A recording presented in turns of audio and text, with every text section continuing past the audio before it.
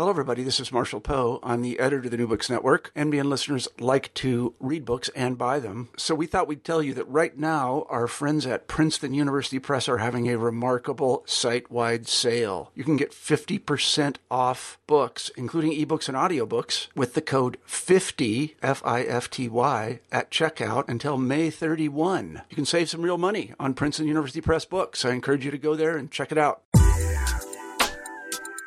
Hi, I'm Carla Nappi, and this is New Books in Science, Technology, and Society. Welcome, and thank you very much for joining us today. And by us, I mean not just myself, but I mean Bill Connolly, whose book, The Fragility of Things, with Duke University Press, that just came out in 2013, occasioned the opportunity for us to talk today. I also mean the thunderstorm that was raging outside here in Berlin while we were talking. I mean my grumbling tummy. I mean the water glass that I was sipping from, the clicking pen, and you will hear evidence of all of those actors that are part of different systems that we're engaging over the course of our conversation when you listen to the soundscape to come.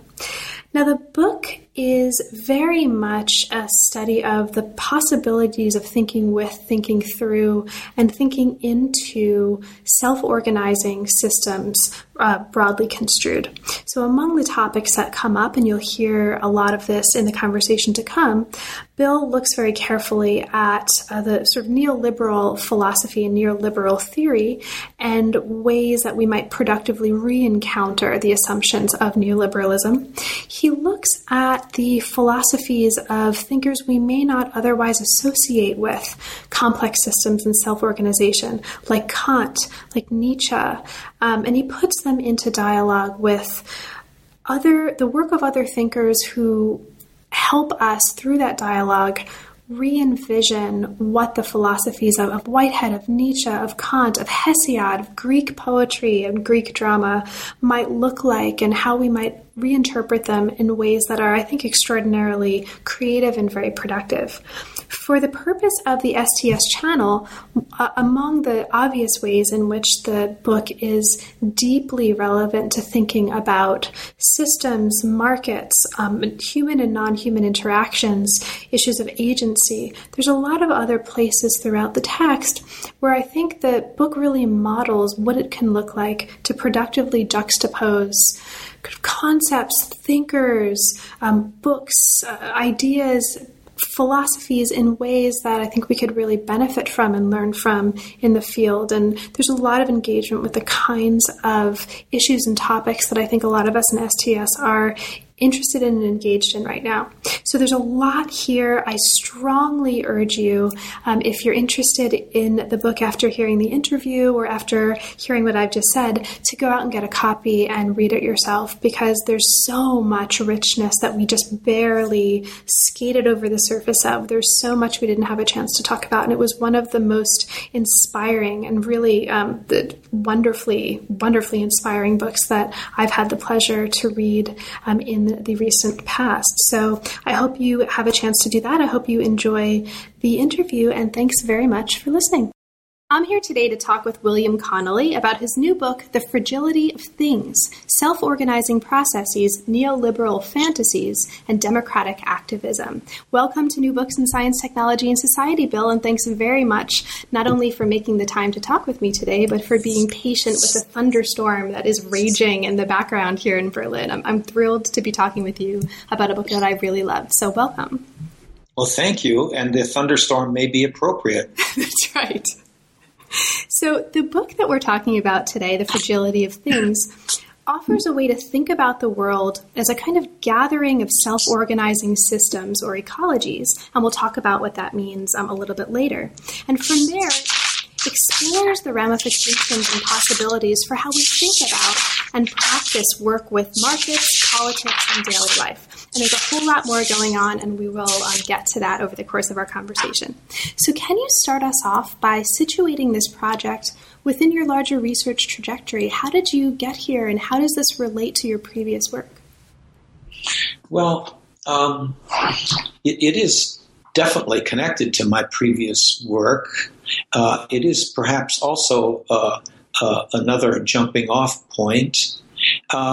But years ago when I was teaching and then writing about the book of Job, I became really fascinated with the theophany in which the Nameless One keeps speaking about this multitude of forces that interact and how they're not designed for us, and how any kind of theology that would insist that they be so is too human-centered.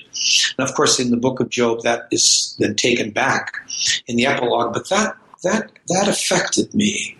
And then when I started thinking about the issues of time and temporality, and thinking about the larger ecological issues, I think that those two things started meshing together. And it helped me to read one of the thinkers I had paid attention to, Nietzsche, differently than I had read him in the past, to see things in the text that were there, but I hadn't really focused on. And then it drew me towards thinkers like Whitehead and others. So I think that I will take that to be at least part of how I became motivated to do this, to engage in this study, and then join that to the idea that at some point I can't identify exactly when, I too was shocked by the idea that human cultural practices could change climate. So maybe that is a decent start as to how I got into this project. Great, thank you so much. And I'll flag right away for listeners that even though the book isn't explicitly about this and it's not necessarily your goal, I was really excited to read it because I think there's a lot here, and this will, I'm sure, come out in the course of the conversation, that both speaks to and can really productively reorient how we do science studies, how we do STS, and also how we do history, my fields, or the fields that I work in. So we'll get to some of that in the conversation to come, but I wanted to just kind of put that right out there because I think there's a lot of contributions that this study can make, even to fields that it's not explicitly, directly, necessarily speaking to. So you talked a little bit about how you came to the project and how this is sort of part of your larger trajectory. But now can you talk a little bit about the process of making this particular book take the particular shape that it has? How did you decide to kind of structure it and build it in this particular way with these particular bounds? Yeah. Well, the book is organized around a prelude, and then interspersed between the chapters 3 interludes and then a postlude, and I wanted the chapters to provide certain kinds of arguments and historical evidence, and then I wanted the prelude and the postlude and the interludes to kind of work on myself and others at a more visceral level, so that we could move back and forth between modes of argument, which definitely have rhetorical dimensions to them and so forth, and kind of visceral engagements with the human predicament.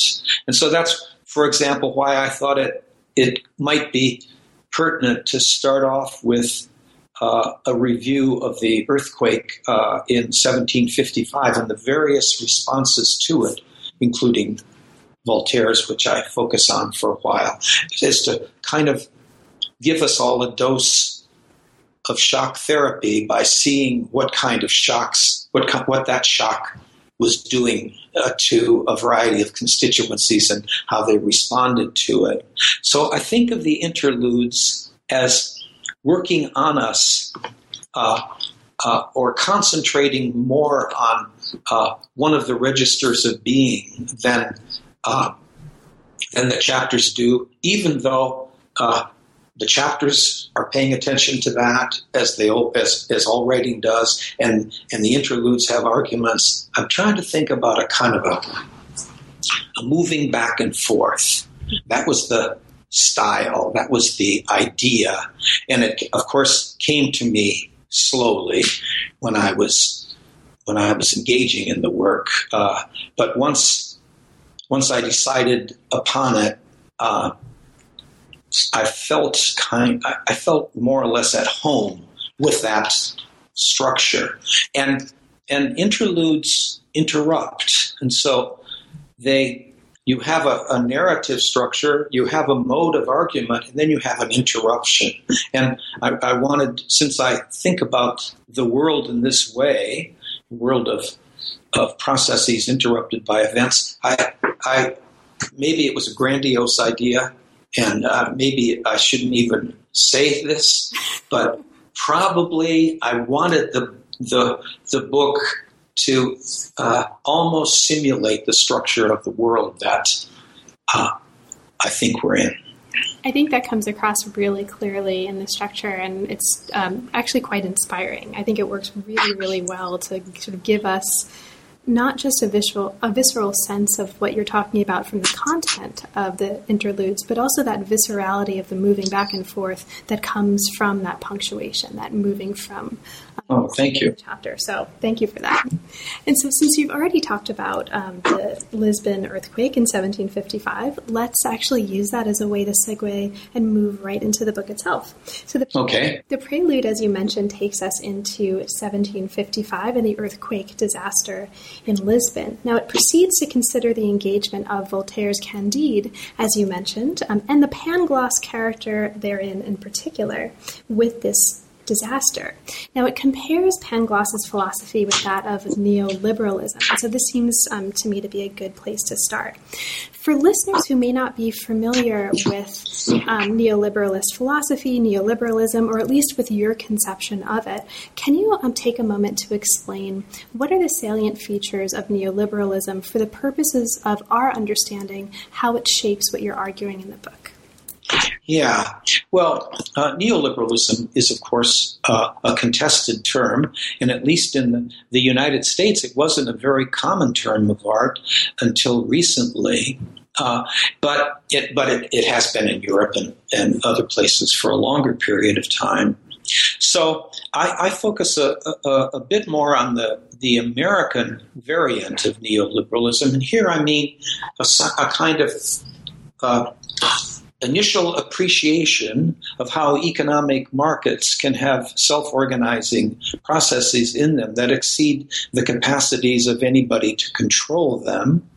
And since I'm talking about self-organizing processes in a lot of domains, that I wanted to pursue that line in neoliberalism, and then expand it way beyond the parameters within which they usually advance it. But then, secondly, the assumption that self-organizing processes exude a kind of impersonal rationality in the market. And I found myself, I think that equation between self-organization and impersonal rationality is a very unsound one and a very dangerous one. So those are two features of neoliberalism. Another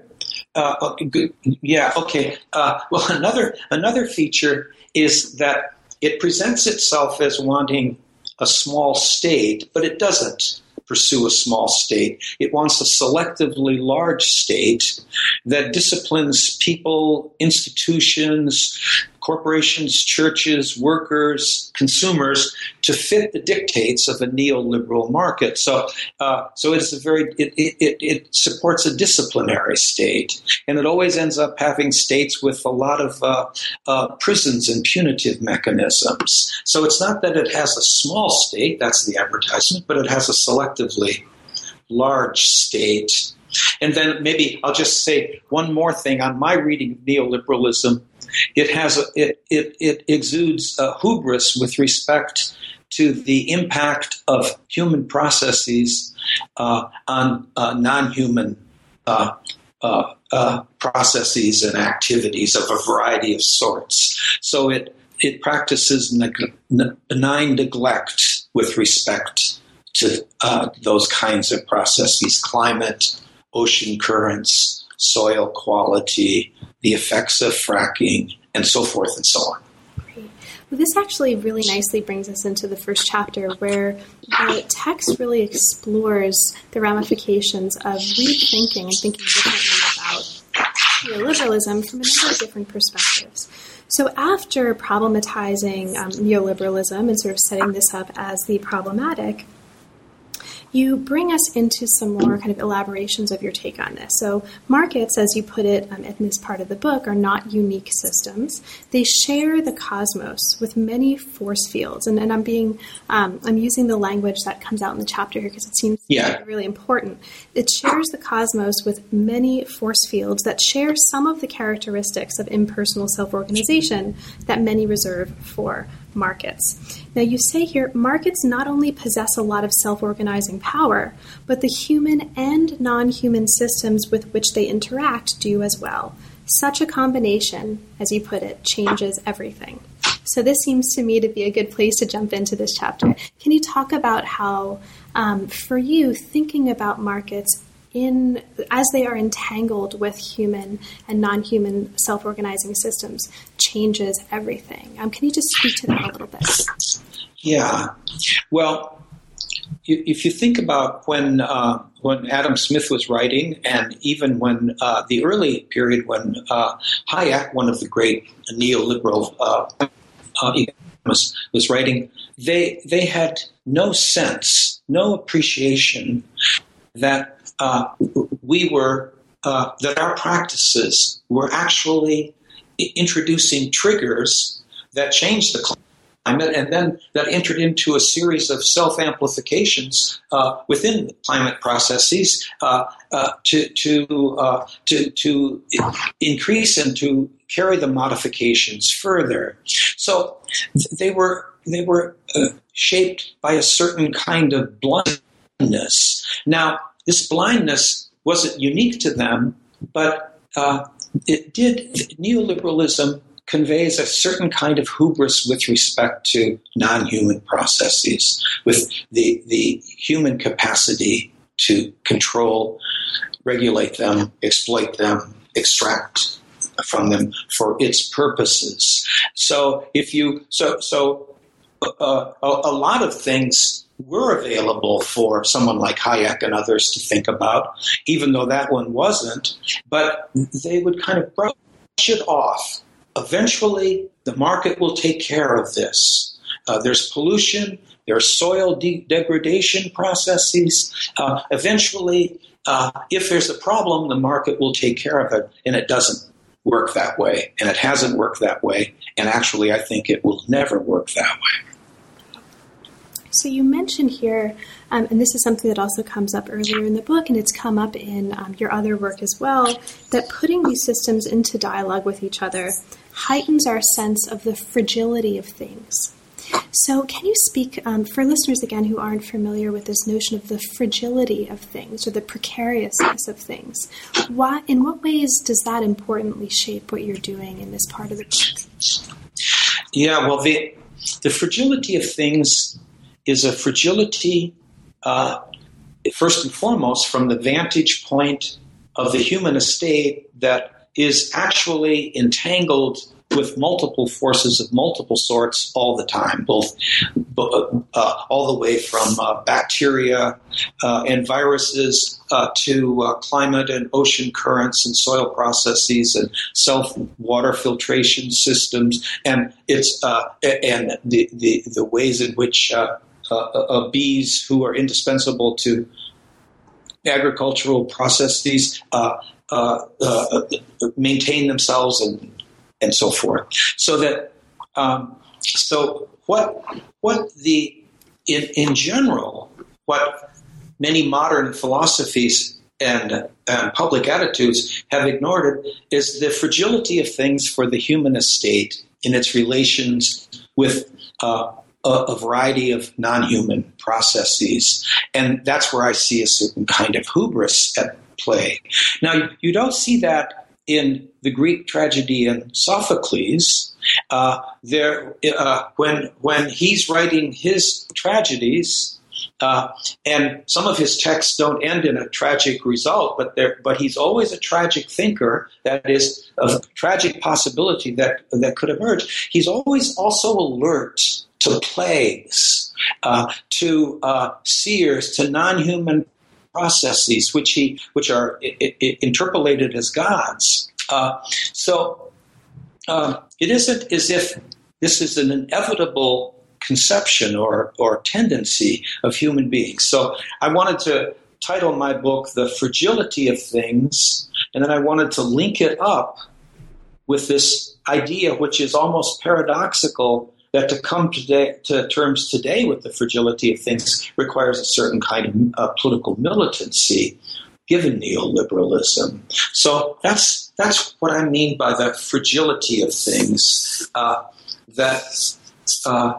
The climate processes, in some way or another, will continue well after the human estate meets its demise. But so when I think about fragility, I'm thinking about it first and foremost for us, but in our entanglements of multiple sorts with all kinds of other processes. So fragility and entanglement are aligned terms. I hope that maybe gets us started. Oh, absolutely. And it actually, your raising of the term and the concept of entanglement is a really lovely segue into the first interlude, which really takes entanglement, and specifically entanglement of the human and the non-human, is a key part of what's going on. Now, this first interlude looks carefully at the film Melancholia to explore this phenomenon. So I wonder if you would talk a little bit about that. Can you explain or just talk a little bit about how you see the film Melancholia really embodying this issue of the entanglement of the human and the non-human systems? Well, I wanted to, when I saw the film Melancholia, Lars von Trier film, it affected me quite profoundly, and I wanted to see if I could capture that effect. And I also saw it the first time. I watched it again later when I decided to write about it, but the first time I saw it in the Charles Theater in Baltimore with a large audience, and we were experiencing these effects together, and they were really impactful for all of us in very similar ways. So the plot line of Melancholia is simple enough. There's a planet much larger than the Earth, which they recently found out is probably going to collide with the Earth and destroy it. And you go through all of the modes of denial that people would naturally and normally engage in, and as you kind of come to terms, and as the audience gradually comes to terms with kind of underneath and folded into our everyday desires to do well by our children, to succeed in vocation, to be appreciated by other people, to have a rich social on and on endlessly. There's a visceral attachment to the Earth as such that today needs to be dramatized. It today needs to be brought out, not in a way that would eliminate those other kinds of attachments, but infuse itself into them more profoundly than we have been doing in the past. And this kind of spiritual attachment to the world can be connected to a set of different creeds, including atheistic and non-theistic and Muslim and so forth. That can be attached to different creeds, but it's absolutely essential today for it to play a larger background role in our political choices, in the role experiments we engage in, and if we're professors, what we teach, how we teach it, if we're churchgoers, what kinds of things we bring to our churches, and so forth. So that's what I thought Melancholia could do. So I call it, the interlude is called Melancholia and Us, and that is what it can do to us And because I saw later an interview with Lars von Trier, he was very smart about the film, but almost everything else he said, I found myself disaffected from. So I wanted to be melancholia in us, to think about our attachments or to feel our attachments. And one of the things that I think, just as from the perspective of one reader, right, or one experiencer of that interlude, that comes out really beautifully in that interlude is the importance of the everyday, daily routine and daily struggles, and really the importance of taking that seriously and really engaging with that in the context of the larger arguments the book is making. Yeah, well, thanks, because sometimes if you're advancing the kinds of perspective pursued here, you can kind of leave the everyday behind. But I want these things to be folded into the everyday, and the everyday to be folded into them. And so that's an important kind of a thing to do. When Hayek was writing his great book, he wanted to treat a whole bunch of practices as what he calls abstract, an abstract worker, an abstract owner, an abstract consumer. And that's part of what I'm trying to move away from. And in fact, we're also moving toward it insofar as the next chapter looks very carefully at Hayek. It looks at sort of Hayek really as a paradigmatic figure in the larger field of neoliberal theory and neoliberal philosophy. So for listeners who might not, again, be familiar with Hayek, and since you just brought him up, can you talk a little bit about not just that choice, but about the what are the most salient features of his work that make it important to the kind of work that you're doing here, and the most salient features that you are kind of upending or complicating in this part of the book? Yeah. Well, Hayek started writing in the 30s, and his major theme, and he's become, when he was writing, he was a marginal figure, but he has become a critical figure in contemporary neoliberalism, and I wanted to understand how that worked. And what his basic argument was that any kind of society in which markets don't reign supreme is a society, as he puts it, on the road to serfdom. And so he kind of neglected how the Great Depression emerged out of kind of markets gone wild, uncontrolled, unfettered markets, and reversed the equation. It's on the road to serfdom, and his major adversaries were collectivism and also Keynes.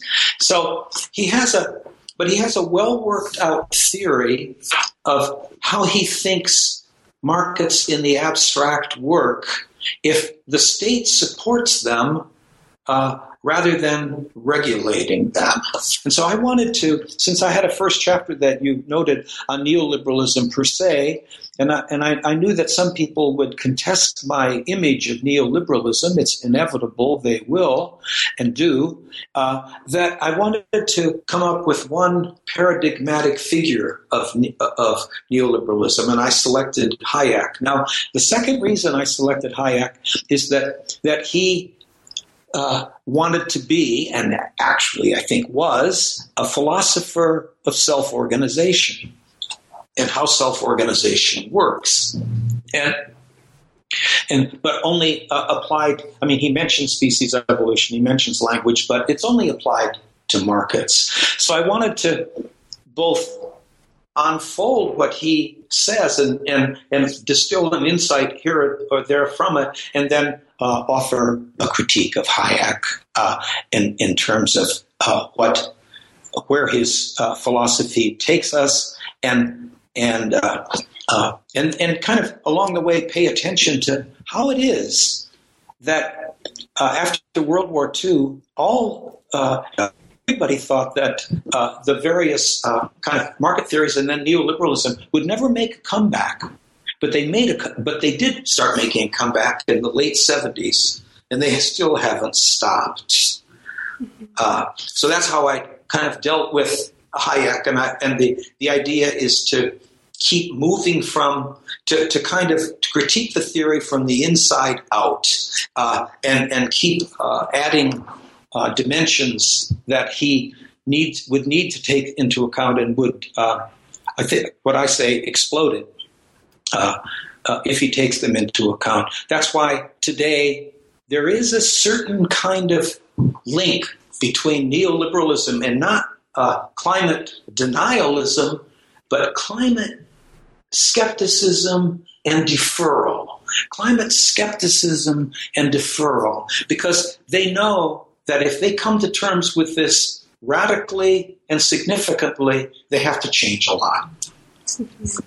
Now, one of the things in the course of kind of opening up and exploding and critiquing, but also really getting inside in a very productive way, I think, Hayek's work, one of the things that you're doing is to sort of highlight elements of that we can, I think, productively rethink, given your interest in attuning us to the importance of thinking about markets in terms of multiply interacting, entangled, self-organizing systems. But you do a couple of things that seem to me to be important to highlight, especially for listeners, because they recur throughout. So one of the things throughout the rest of the book. So I'll just mention one of the things I really liked here from the perspective of a historian who's very concerned with the time as part of the craft of what it is to talk about the past and situate things in the past. I was really pleased at the point here that you're making, that it's important to situate the state or to understand the state as you put it here, an institution situated in time. So the importance of taking seriously and playfully the situatedness in time and different sort of modes of time of these different elements, I think, is really important. The other thing that I wanted to ask you to talk a little bit about is the importance of creativity here. So one of your critiques of Hayek is that, at least as I read it, he's downplaying the importance of the modes of creativity that emerge from social movements. And because creativity plays such an important role in the second half of the book as well, I wonder if you could speak a little bit to that, the importance of creativity as you're understanding it here, and the importance of this as a critique of neoliberalism. Okay, well, you've hit a kind of a key element, and we'll see if I can make some progress on it. One of the things that is impressive about Hayek is that he links freedom to creativity. And a lot of conceptions of freedom are that you can, the negative conception of freedom is you can do what you want, and they don't worry about how your wants were formed. Or the positive conception of freedom, you are free if you are a part of a larger community which speaks to vital human needs. But Hayek would say, well, you guys have ignored the element of creativity. But in fact, and he pursues that element. And creativity, of course, is a phenomenon that has a lot of uncertainty attached to it. You don't know what will come out of it. You don't know where it will go exactly. Creativity is a gift and a risk. So what Hayek does is then, in fact, or in practice, to equate creativity with entrepreneurs, and to stop thinking about how it could function, because it would blow up his theory, it would blow up the whole thing, how creativity can function in social movements, how it can function in labor unions, how it can function in the internal dynamics of family life, how it can, and then, as you know, I use this as an example, how it can function in a basketball game, how it can function in all kinds of domains. So once you have brought self-organization and then the element of possible creativity to multiple domains, then the kind of exclusivity of the fiction of the market doesn't work anymore. So I want to take that element of creativity from Hayek and then blow it up into multiple ways. Now, if you make creativity part of your conception of freedom, that is also at odds with some strong notions of agency in the human sciences and philosophy that are not Hayekian or not neoliberal. And so I have to kind of wage this struggle on multiple fronts as we go through here. That when we're involved in an endeavor out of which something creative emerges, it isn't already there in our intention before it starts, before it unfolds. So strong notions of agency have to be modified in the very interests of coming to terms with the relationship of freedom to creativity. And so that's the last section of that chapter, and my goal is to both express a certain kind of initial appreciation and then to carry the issue in places that Hayek and Hayekians would never accept. And then, of course, we have to strive to be creative today, given the situation that we're in. So we don't want to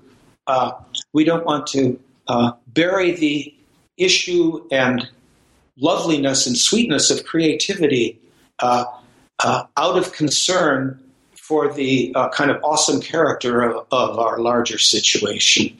Fragility and creativity. I want those to function together, even though they're in tension in this text. Great. Thank you so much. And in bringing out the importance of agency, you flagged, I think, one of the points that I wanted to just mark for listeners who are coming at this book, primarily from an interest in science studies or STS, in addition to pointing us to the importance of and letting us explore the different ways of being and thinking about self-organizing systems, and also reorienting us to sort of, I think, very different and productive ways of thinking about the interactivity between human and non-human systems. I think this sort of mode of re-envisioning and kind of opening up. I think there's a lot of opening up in this book in a really productive way, but opening up the idea of agency, that's obviously a touchstone for a lot of science studies right now, is the conception of agency and the kind of work that it does. And so I think this is one of many points where this part of the analysis really speaks to and could productively inform larger questions about historical agency and agency in the science studies. So as we move from here, let's bring it back to the visceral and really the viscerality of walking on a swaying bridge. So Interlude 2 continues to consider the creative role of self-organization in markets, and it looks at different kinds of self-organization that really embody, and very literally, different degrees of complexity. It focuses on 4 modes. The first of those modes, and for me, one of the most viscerally impactful, is a mode that's exemplified by a bridge called the Millennium Bridge. And you talk about this and use this as an example in this interlude of some of the larger phenomena you're using this interlude to explore. So could you do that for us now as well? Can you talk a little bit about this Millennium Bridge and the significance of this for the argument that you're making at this point in the book? Well, yeah, I will try to do so. And so that interlude is focused on modes of self-organization, and some of them I'm stretching myself beyond my previous competencies and to the edge of them, and probably past them. But that's what I want the adventure to be. So I want to have different modes of self-organization. The first example is the Millennium Bridge, which is a walking bridge in London that stretches across the Thames River. And it actually was presented briefly in a paper by Philip Goodchild, a theologian in England, who was writing on who was making a presentation with another group of people on another book of mine, Capitalism, Christianity, American Style, and he started to I had a kind of an incipient notion of self-organization in that book, and he started talking about it more extensively, and he gave that example briefly, and so I'm just morphing off his example and trying to develop it further. The the thing about the bridge when you walked across it was that the bridge sways, and that makes it attractive. It's on the way to the Tate Museum, so the Tate Modern Museum, so everybody wants to go there. Everybody wants to walk on the bridge, and my partner and I did too. And it will sway gently in the breeze because of the way it's set up, and at the same time, the rhythms of your walking unconsciously adjust to the swaying. The swaying then is amplified. Then that flows back into the movements of other people who are walking, and so what you get is a self-amplification process. And so the bridge, but it's a great experience. Except that the bridge was going to collapse. And so the engineers who had built it, and so this is a simple self-amplifying system because its parameters are built by people from the outside. But and so they decided that this bridge was in danger, and so it had to be rebuilt. And I've walked on it since then. And I don't like it nearly as much, but I guess I feel a little safer. So that is what I was calling a simple, self-organizing, self-amplifying system. And maybe we need examples of those simple systems, and maybe of multiple sorts. And one of the lessons I was trying to draw from that is that shows you immediately that self-organization and impersonal rationality do not necessarily go together. This was a self-organizing system, and it was going to collapse. Mm-hmm. And you raise this along with the other four modes, including a thermodynamic system, a mode of species, evolution, and a discussion of class differences and state-market relations as a way, among other things, of emphasizing the importance of teleodynamism. Can you talk about teleodynamism? What is that, and what kind of work is it doing here in terms of the centrality of your argument?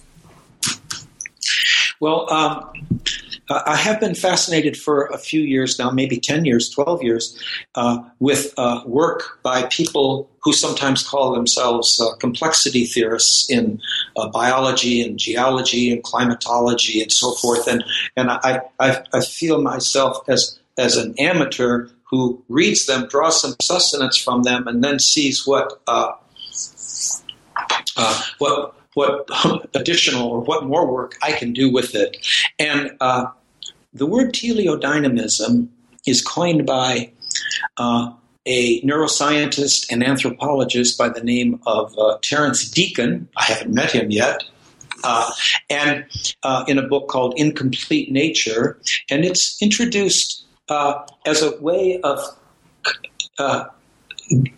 pursuing his critique of so this is the self-organizing mode in species evolution. So that's the short version of it. But it's his critique of genocentric models of evolution that are focused on kind of the replication of genes. And so he agrees with the notions of epigenesis and how the processes are more complex involving embryos and so forth.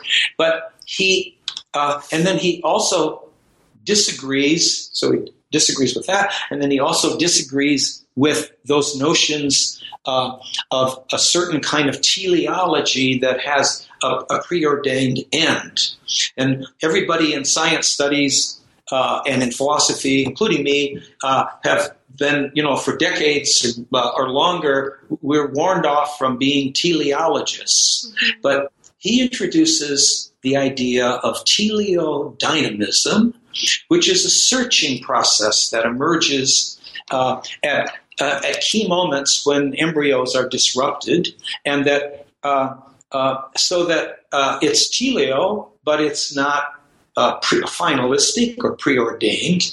And he thinks that that you have to project those into the processes of species evolution and the processes of species change, and in the processes of simple organisms well below the human estate. So he would agree with Stuart Kauffman and others in thinking about how bacteria pursue ends and so forth. So I wanted to think of the teleodynamic mode as another more complicated mode of self-organization.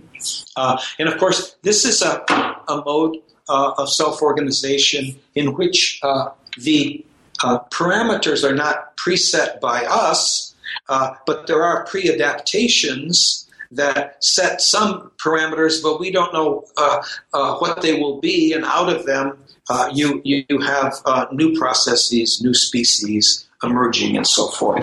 So I wanted to attach myself to Deacon as a biologist who I think is kind of boldly experimenting in a speculative way with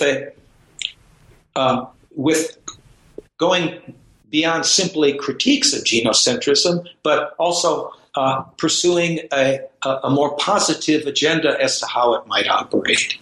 And then I take the term and probably maybe too much, I apply it to other domains as well.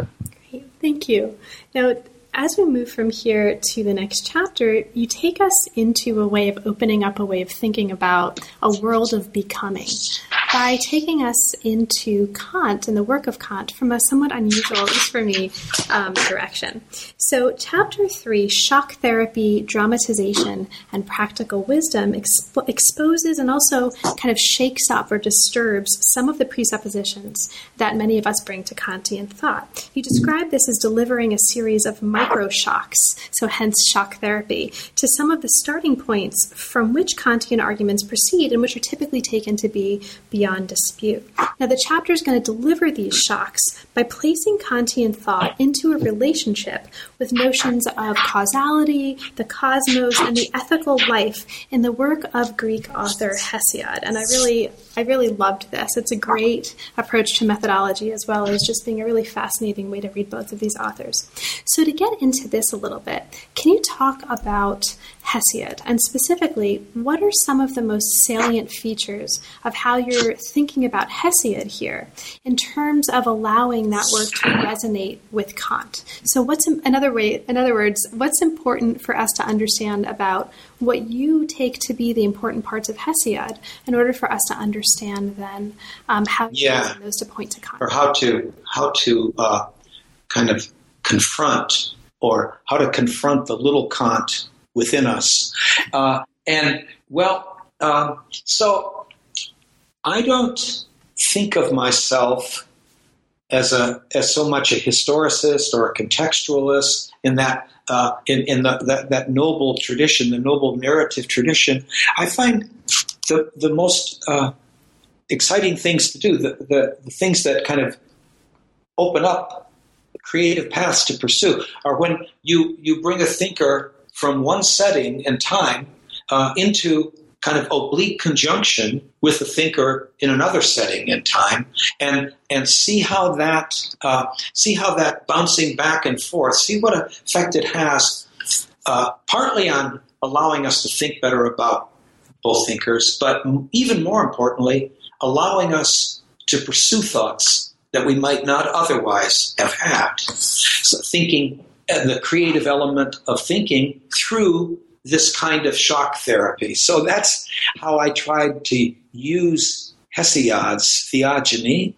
I'm not an expert on Hesiod by any means, but Hesiod's world of multiple gods that are careening back and forth and having implications for human beings and so forth is not that far removed from a notion of multiple force fields, each with its own temporality, intersecting with each other out of those intersections, generating sometimes new processes and that sort of thing. So Hesiod's world, or the version of Hesiod's world that I was drawn to, is one in which there's a lot more tumult, a lot more process, a lot more events that emerge as if from nowhere,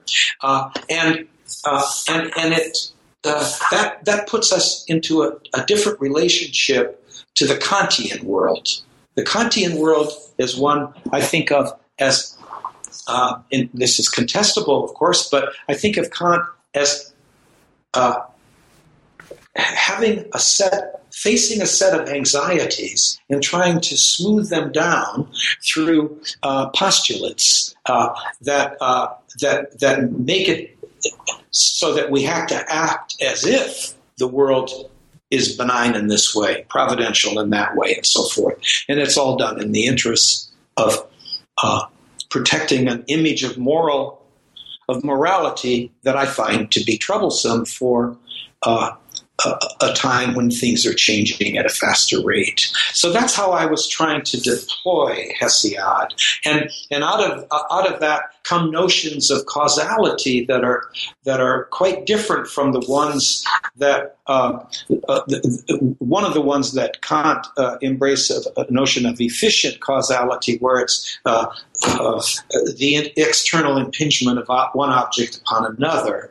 And so that was, I tried to make that kind of a loosening up operation so that we could then think differently as to whether the apodictic starting points for some of Kant's arguments are as apodictic as he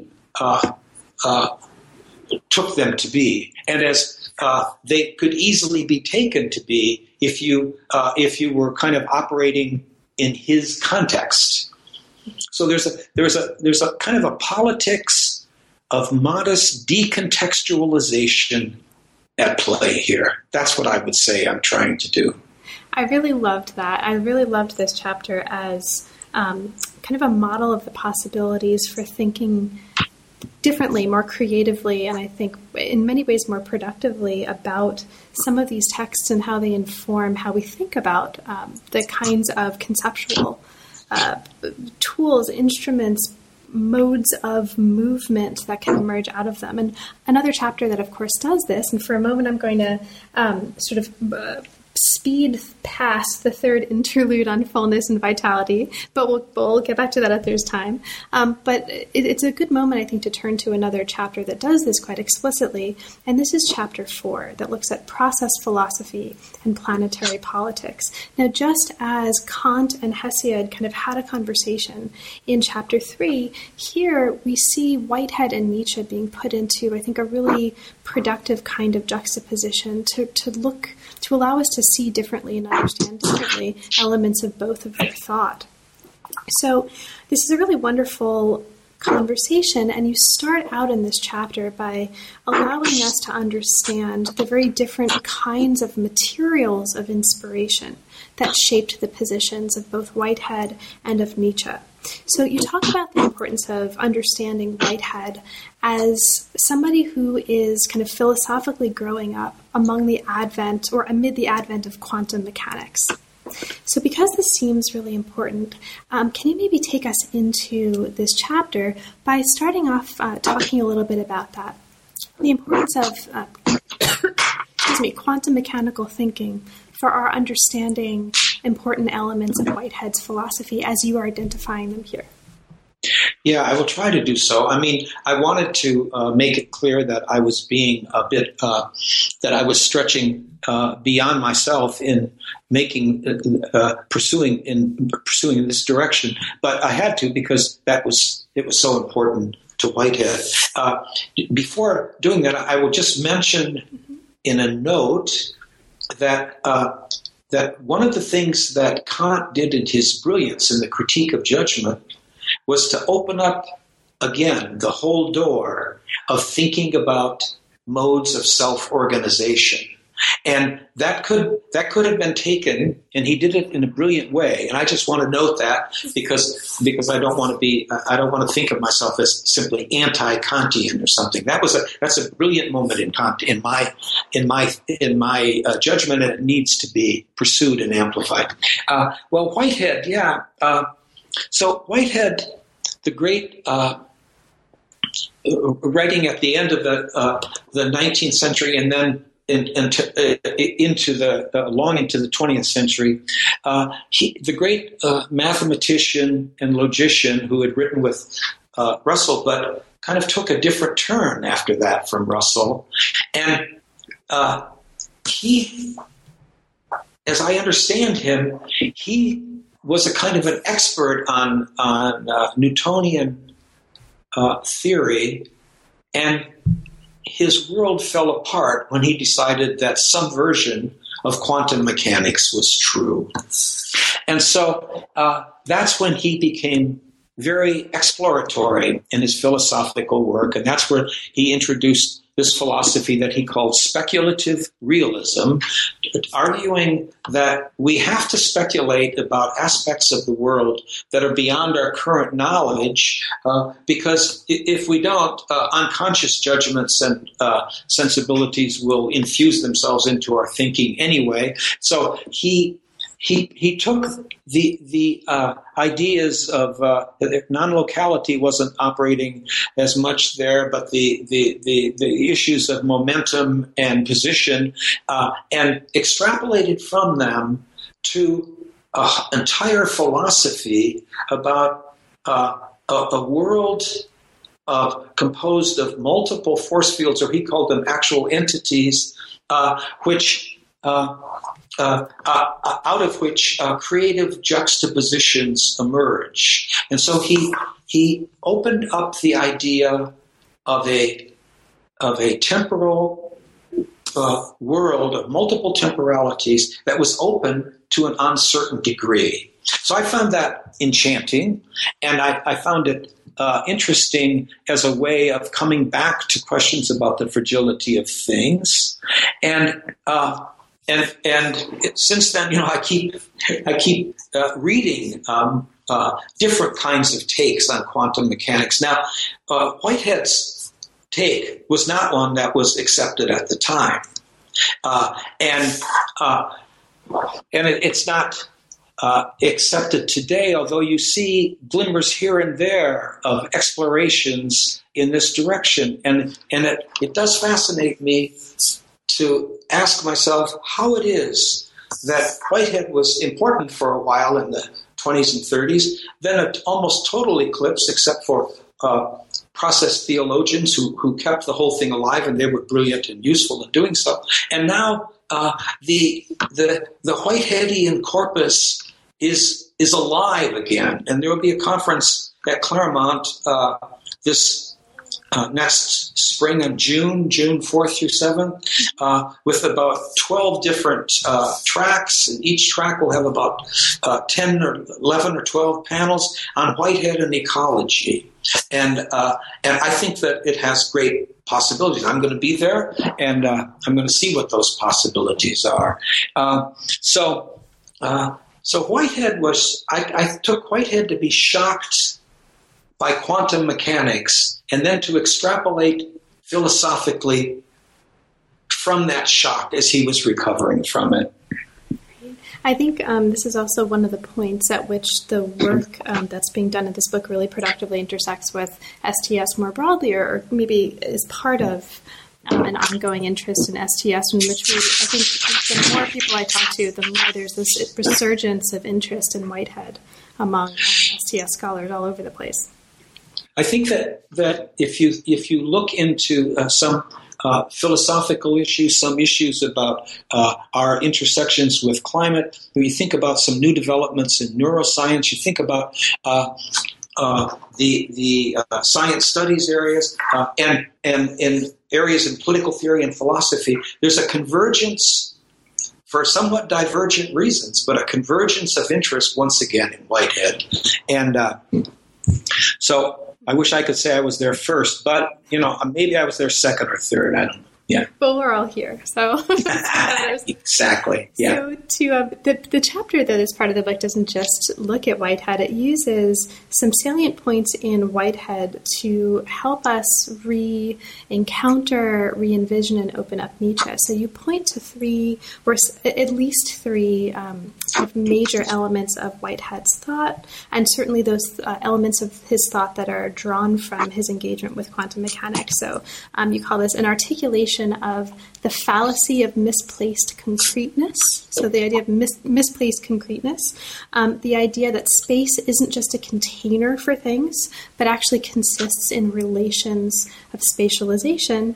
And then the idea that, as you put it here, real creativity is distributed differently across the universe and over time.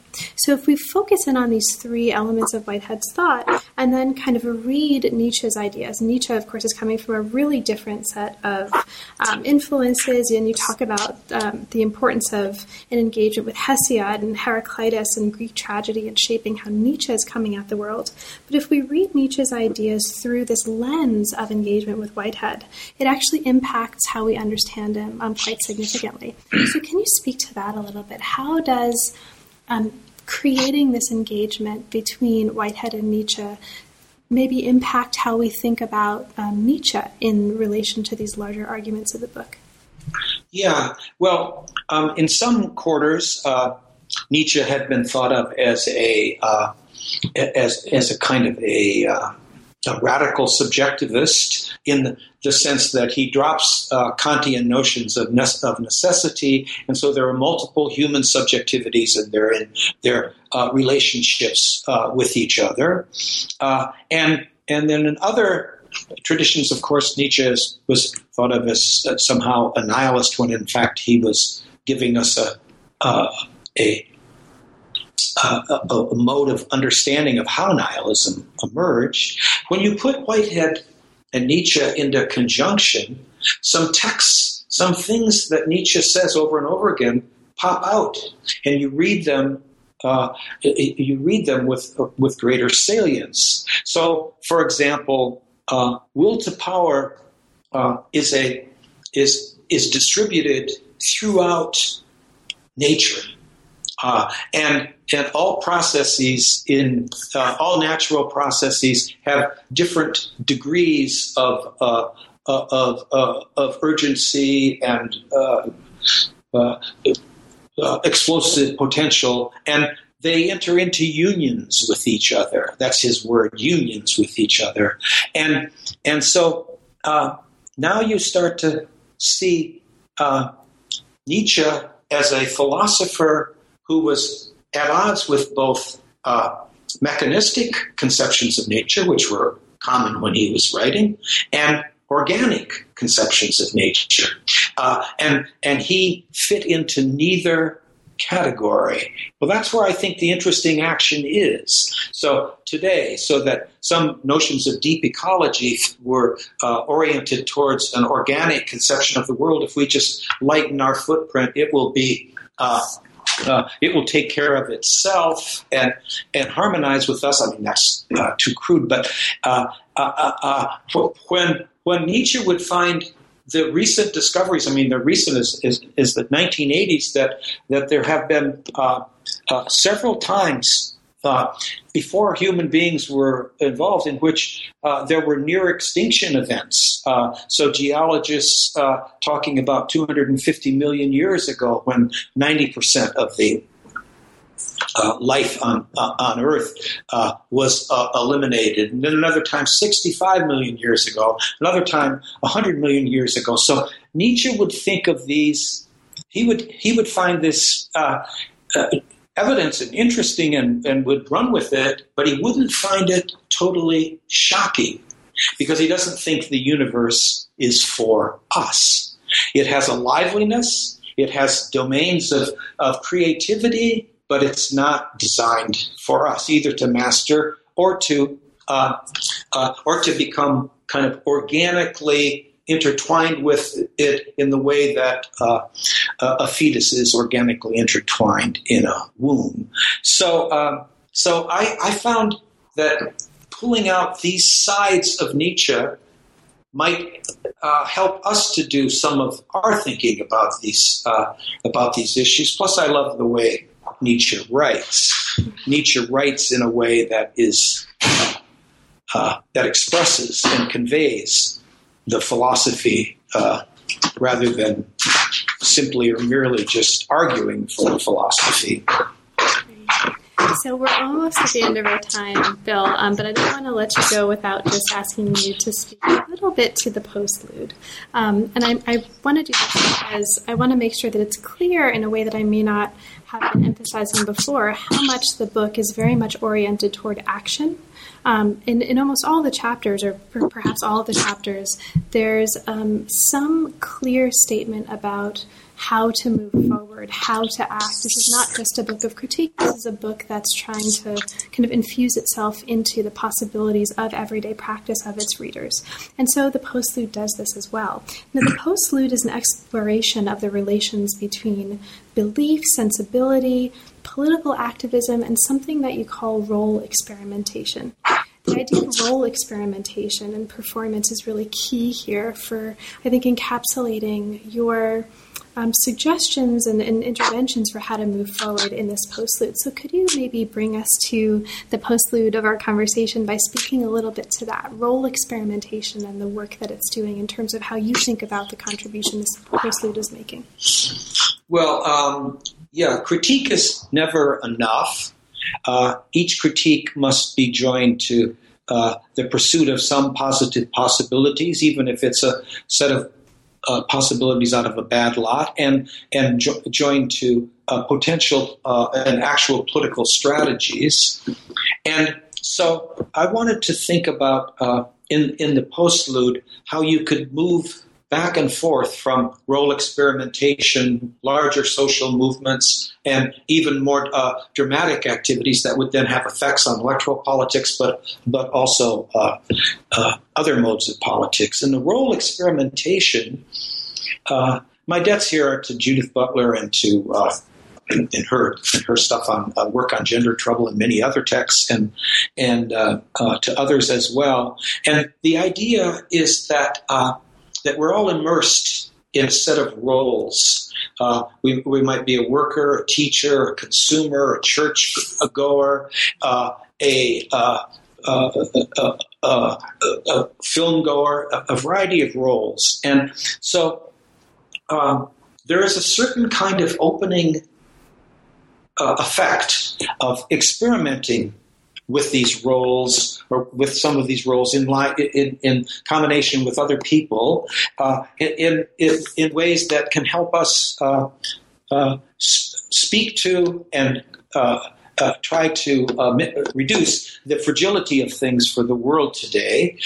So the roles experimentations, where you buy a different kind of car, you sign up for wind versions of electrical power. You change the courses that you teach, and the list is, as you know, pretty long in the book. So role experimentations open us up to become a little bit more creative. They have some modest effects of their own, and they also open up the possibility, especially when large numbers of people do it, of creating a pluralist assemblage that is more militantly coming to terms with the Anthropocene and other things like that today, because the time is short, and so I was trying to think about moving back and forth between role experimentations and other modes of political action, and that. The book actually carries us to the point where we might have the beacon of a cross-state general strike to pose interim demands upon states, corporations, churches, universities, and so forth today. So that at least that gets it started. That's what I was trying to do in the postlude. I wanted the postlude to be a contribution to a much larger discussion rather than a kind of an authoritative presentation of the situation. Great. Well, Bill, thank you so much. The tragedy of the interviewer is that there's, of course, hours more material that I would love to talk to you about. The book is exceptionally rich. But given that we only had an hour, there was a lot that we didn't get to. Is there anything in particular that we didn't have a chance to talk about, but that you'd like to mention for listeners? I don't think so. I think I did slip in there about Kant and self-organization. I can't think of anything now. I'm perhaps a little dizzy even, but I think that you have actually opened up a whole set of issues, and I've tried to touch upon this one or touch upon that one, and as you say, there's a lot more to be done. Perhaps the question about what is our existential condition today with respect to the notions of kind of existential resentment, gratitude, hubris, and so forth. What is the existential condition of late modern societies today? Because that infiltrates into everything in politics, and that is a harder story to tell, but it might be a relevant one. I just mentioned that as a bland kind of point, perhaps. Well, now that I think it's another story to tell, and now that you've told this story and the book is out, keeping all of this in mind, thinking about how we're moving forward, and even sort of forward in terms of your own work, what's next for you? What are you currently inspired by and working on, and what are the projects that are occupying you right now? Well, my new graduate seminar is going to be called Philosophy in the Anthropocene. So that gives you a little bit of a sense. And I think that one of the things that I want to continue thinking about is the kind of the intercoded relationship between freedom, fragility, and belonging. What are the modes of belonging that are possible and appropriate for us today? We can't just be detached, and so that's kind of the problematic or the issue that I would like to pursue. People who I know, and I'm one of them, who have a Deleuzian approach, oftentimes say, well, they try to pursue detachment. They try to pursue not being stuck up with the nation and that sort of thing. Well, I don't want to be stuck with the nation. So what are the modes of belonging? Or in Gilles Deleuze's vocabulary, which surprised a lot of people, how to foment belief in this world when it's more fragile, more tumultuous, more laden with events. That's my topic. I probably will never really settle it, but that's the thing I find myself working on. Well, that sounds like another inspiring project, and I say that completely honestly. This whole experience of engaging with the book and reading the book has been really inspiring to me, Bill, and also talking with you about it. So thank you very, very much, and best of luck with your work moving forward. Thank you, Carla, and thank you for such a reflective set of questions and issues. You've been listening to New Books in Science, Technology, and Society, and myself, and Bill Connolly, and The Thunderstorm. Thank you so much for joining all of us, human and non-human systems alike, and we will look forward to seeing you next time.